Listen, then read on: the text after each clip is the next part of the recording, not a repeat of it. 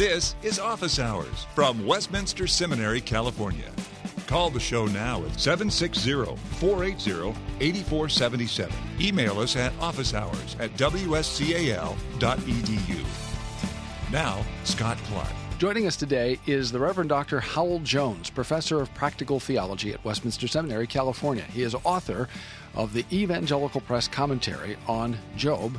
He's also author of Let's Study Hebrews, and he's written For the Sake of the Gospel, a commentary on Philippians, among other things, and he's contributed an essay to Always Reformed, Essays in Honor of W. Robert Godfrey, on preaching the doctrine of regeneration to a Christian congregation. And that's what we're discussing today on Office Hours. All these titles are available through the bookstore at Westminster Seminary, California, wscal.edu/bookstore. Hi, Howell, and welcome to Office Hours. Thank you very much, Scott. We're talking about the question of regeneration. That's a large word with which some people might be familiar and other people might not be.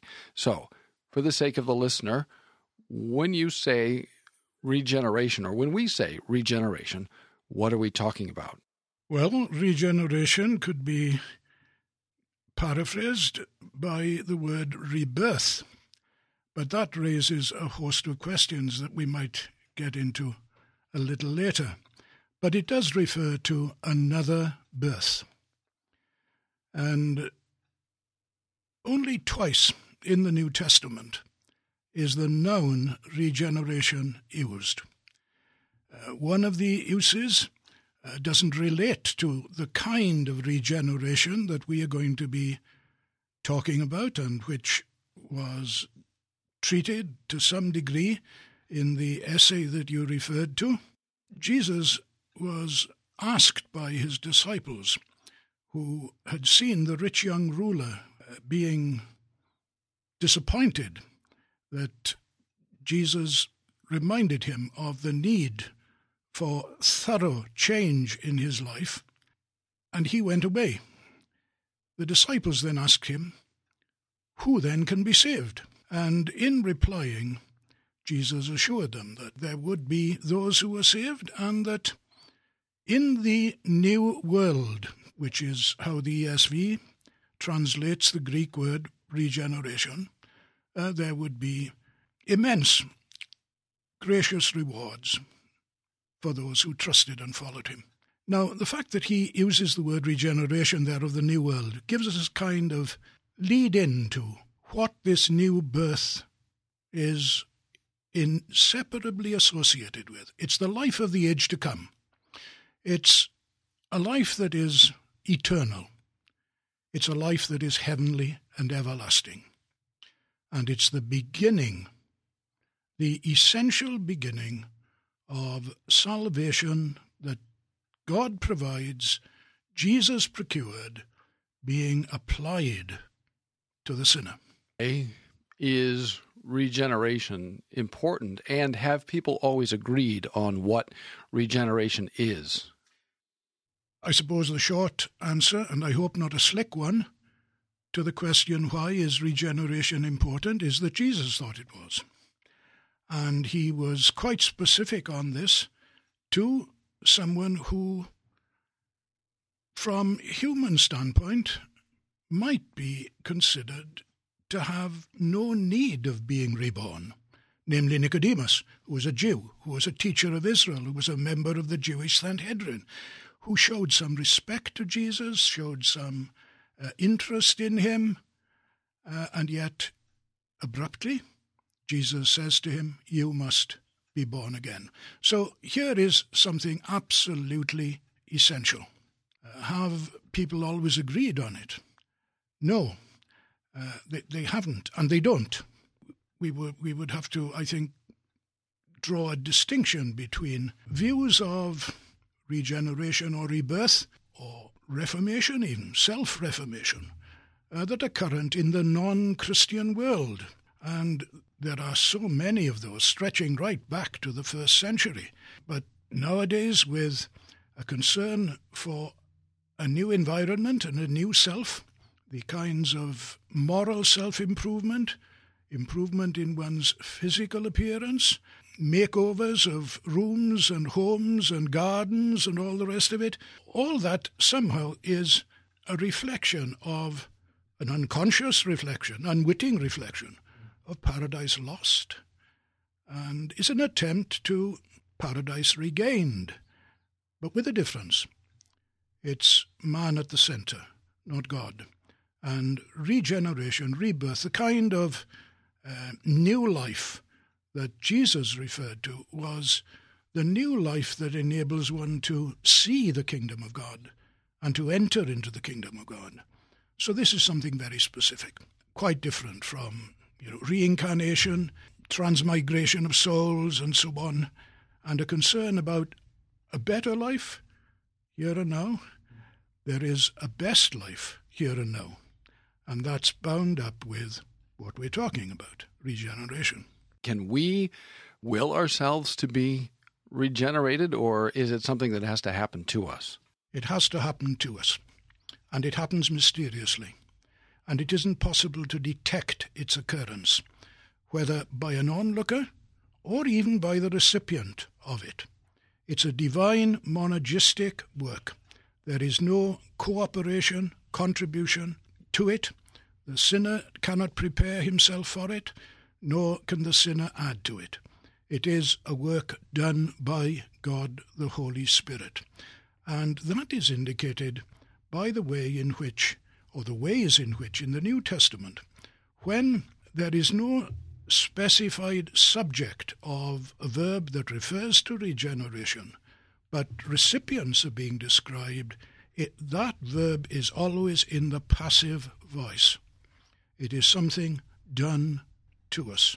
So if you were to ask me how to be born again, then that would be a question I couldn't answer. You're listening to Office Hours from Westminster Seminary, California. When Jesus confronted Nicodemus, how did Nicodemus understand what Jesus said? He didn't. He thought of it in terms of another physical human birth. And, of course, that was something which surprised and shocked on a human level, shocked Jesus, because Nicodemus should have known the Old Testament, to which Jesus went on to refer by way of explanation, should have given him the information that he needed, not to make such a terrible howler as to think that he had to be born, enter the second time into his mother's womb and be born. On what kinds of Old Testament background did Jesus rely, or to which Old Testament background did he appeal, and what other places in the Hebrew Scriptures might one go to get an idea that this is something that God does and not something that we do? Well,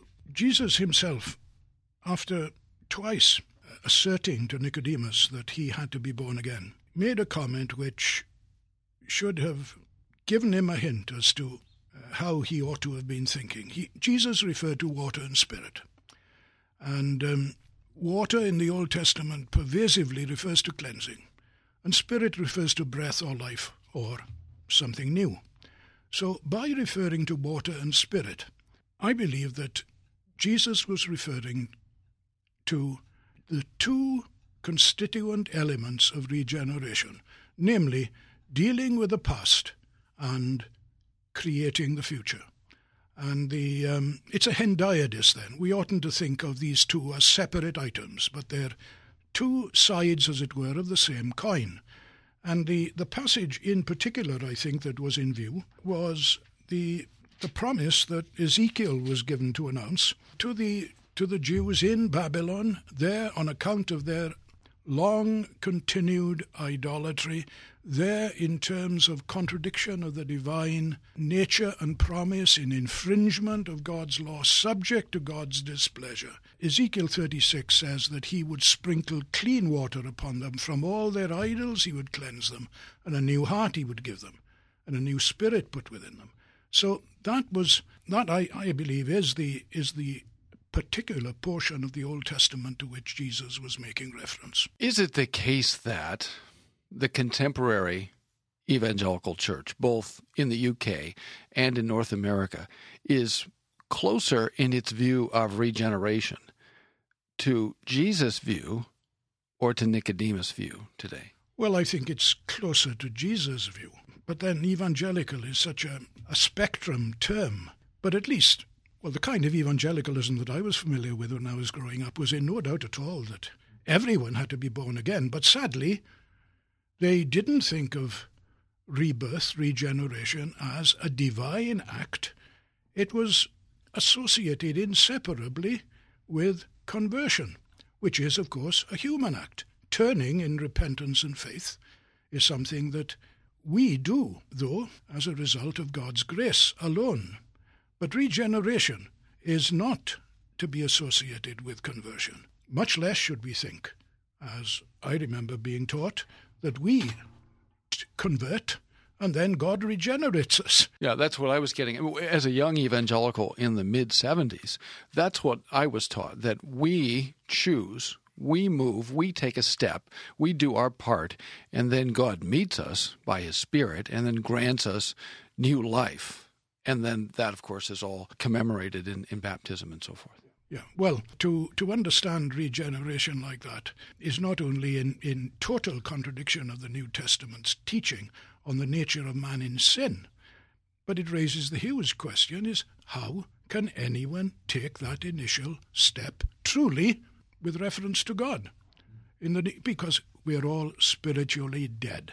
And this is the basic reason why regeneration is absolutely necessary.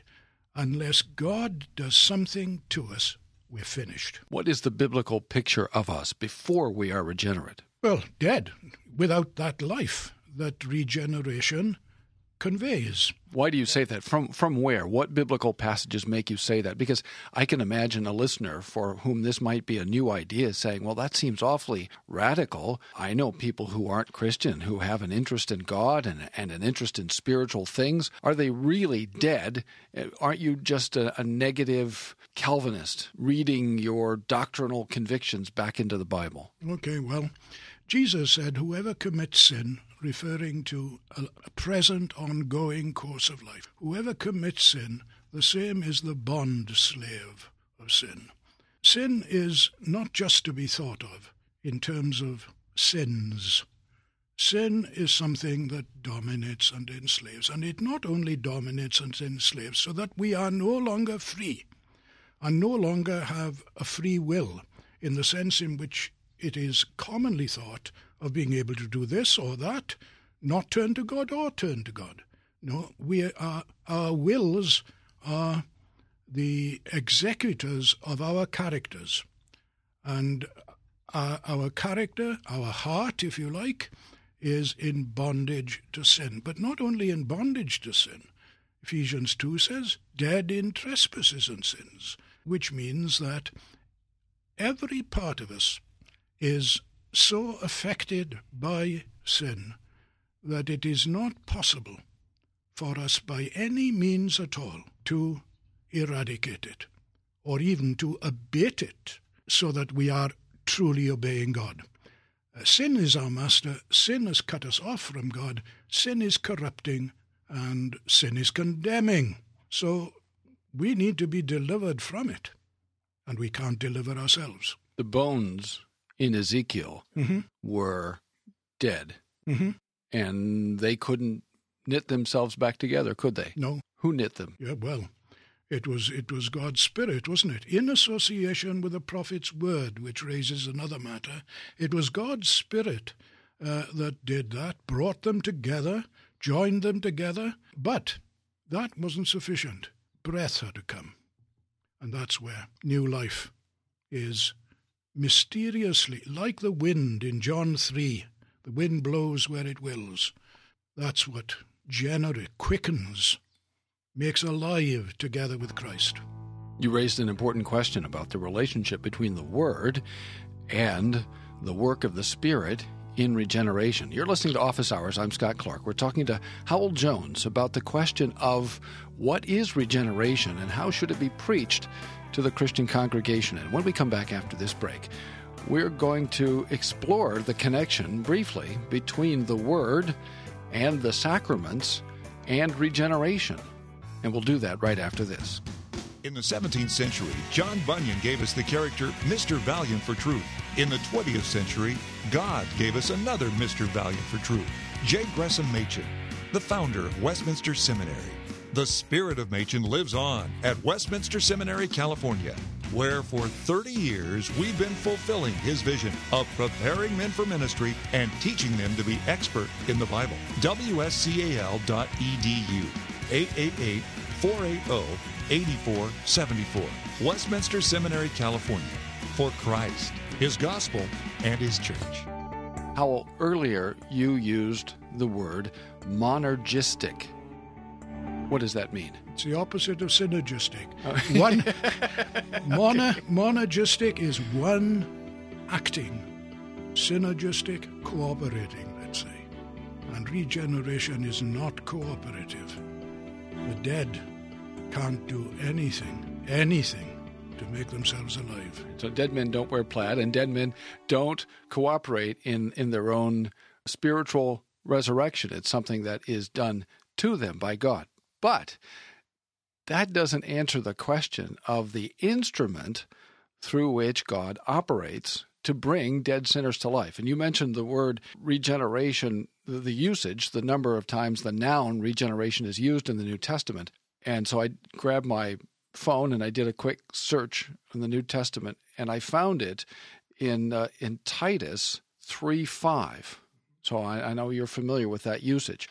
I can imagine a listener hearing the first part of our discussion and perhaps thinking of Titus 3:5, which says he saved us not because of works done by us, which would seem to agree exactly with what you've been saying so far, not because of works done by us in righteousness, but according to his own mercy. And again, that goes back to the theme of monergism. But then there's this language, by the washing of regeneration and renewal of the Holy Spirit, whom he poured out on us richly through Jesus Christ our Savior, so that being justified by his grace, we might become heirs according to the hope of eternal life. Some have read that language to say, well, it says washing. That's clearly a reference to baptism, and therefore it must be in baptism that God regenerates monergistically. How do you respond to that? What do you think? Well, if Paul were wanting his words to be clearly understood as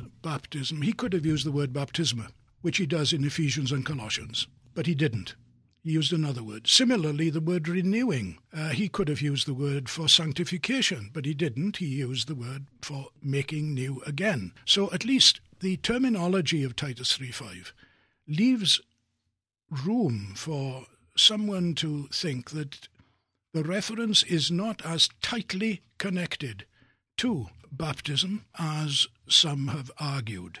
Washing of regeneration and renewing of the Holy Spirit are an echo of water and spirit in John 3. And on the basis that Jesus was trying to help Nicodemus understand, for him to have been referring to Christian baptism is a little anachronistic, to say the least. So connecting those two passages, how we understand water and spirit in John 3 and washing and renewing in Titus 3, is all of a piece. That, however, doesn't mean that there is no kind of connection at all between regeneration and baptism, or regeneration and sanctification. The all-important question is, what kind of a connection? Is it a one-to-one? Is it an equivalent to an ex opere operato, by the doing of the deed? The administration of baptism inevitably conveys the grace of regeneration, which it doesn't. It is through the virtue or the merit of the sacrament is not tied to the moment of its administration. So it's a sign and it's a seal to faith. There's that kind of sacramental connection, but it isn't material, physical, inevitable, one-to-one. It's not magic. No. We know that not just because we're good Orthodox Calvinists, but we know that because Scripture shows again and again instances where the sacrament of initiation into the covenant community is administered, and clearly people were not brought to faith. Esau was initiated into the covenant community with a typological, that is a shadowy, looking forward sign and seal. And clearly, if Romans 9 is to be believed, and here we believe Romans 9, he never came to faith. God never loved Esau in the same sense in which he loved Jacob, and he never knew Esau, and Esau was never elect, and therefore we say he was never, in the sense in which we've been using this word, never regenerate, never given that principle of new life. And of course we could think of a lot of other instances where the sign was administered, but it wasn't necessarily efficacious. So if it's the case that baptism doesn't necessarily work new life, or that God doesn't necessarily work new life through baptism, is there an instrument, is there a medium through which God has promised to operate, or through which he ordinarily operates to create new life? Yes, there is. And it's vital that this inward, mysterious, and irrevocable act on his part be closely associated with his word, both in terms of law and promise. And then the Spirit uses that word, because regeneration in Titus 3 is not the only item in the application of redemption that's specified. It's also justification there, and even in inheritance and assurance. So the word the Spirit uses in association with implanting of the principle of new life is a word that brings faith, brings repentance, creates the response. John 3 makes that clear. And there's nothing more dangerous than to separate regeneration, let's say by way of shorthand, from John 3:16, so that people are left wondering, have I been born again?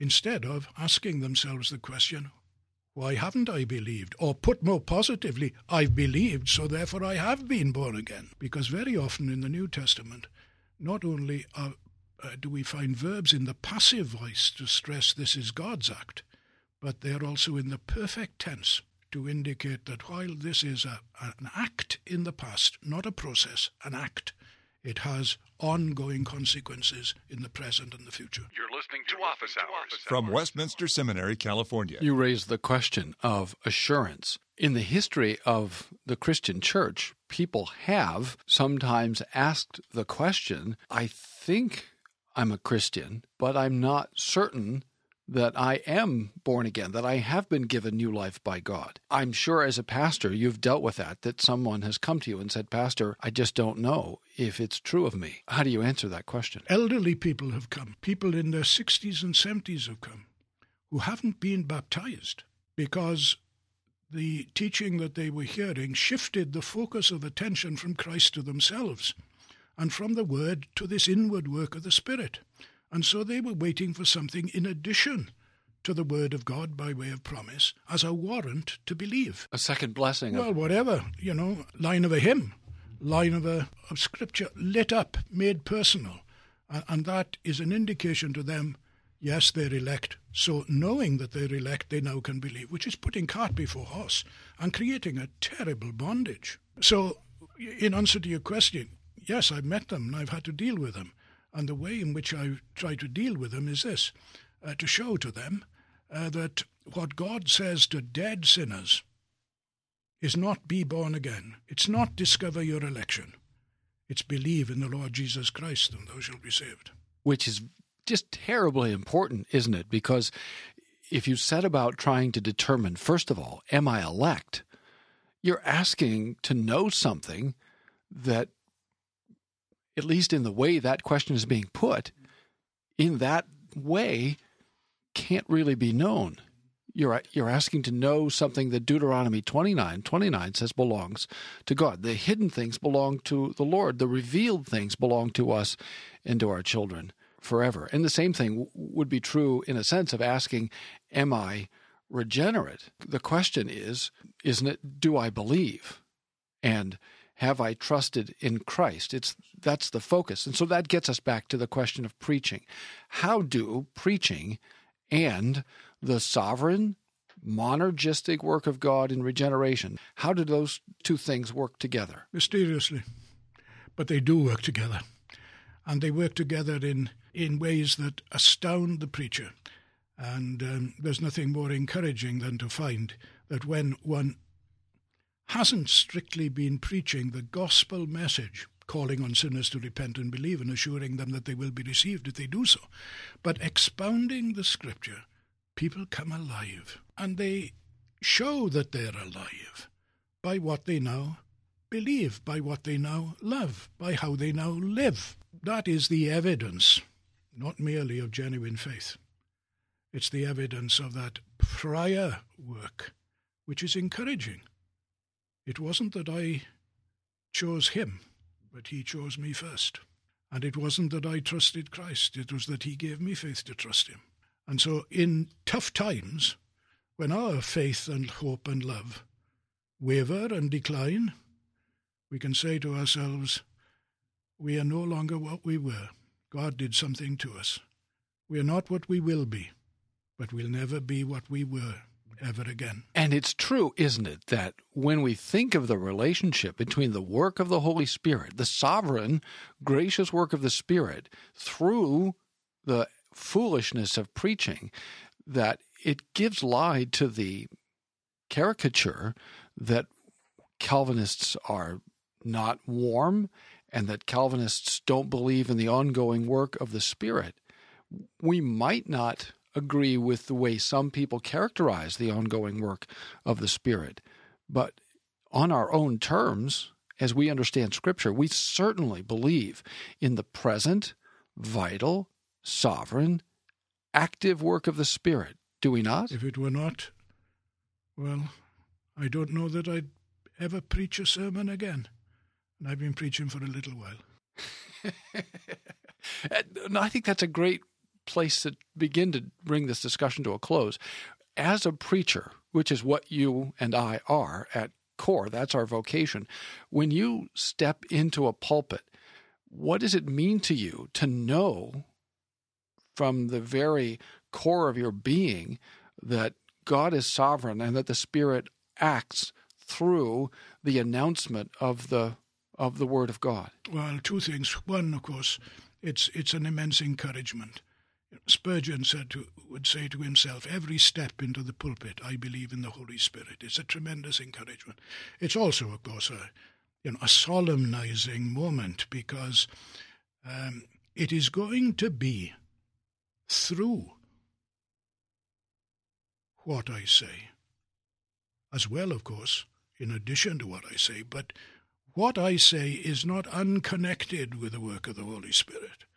So appeals and warnings and pleadings, as well as correct exegesis and sound theology, are all usable by the Spirit, so that the resultant effect is what the best kind of vocabulary, expressions, imagery, everything, they by themselves cannot even stir the dead. But when the Spirit takes them and uses them, he gives the increase. That increase that results in life being given, not just a stirring. They become alive and they live forever. Thanks for listening to Office Hours from Westminster Seminary, California. Don't miss an episode. Subscribe now to Office Hours in iTunes. Find all the shows at wscal.edu/office hours. Copyright Westminster Seminary, California. All rights reserved.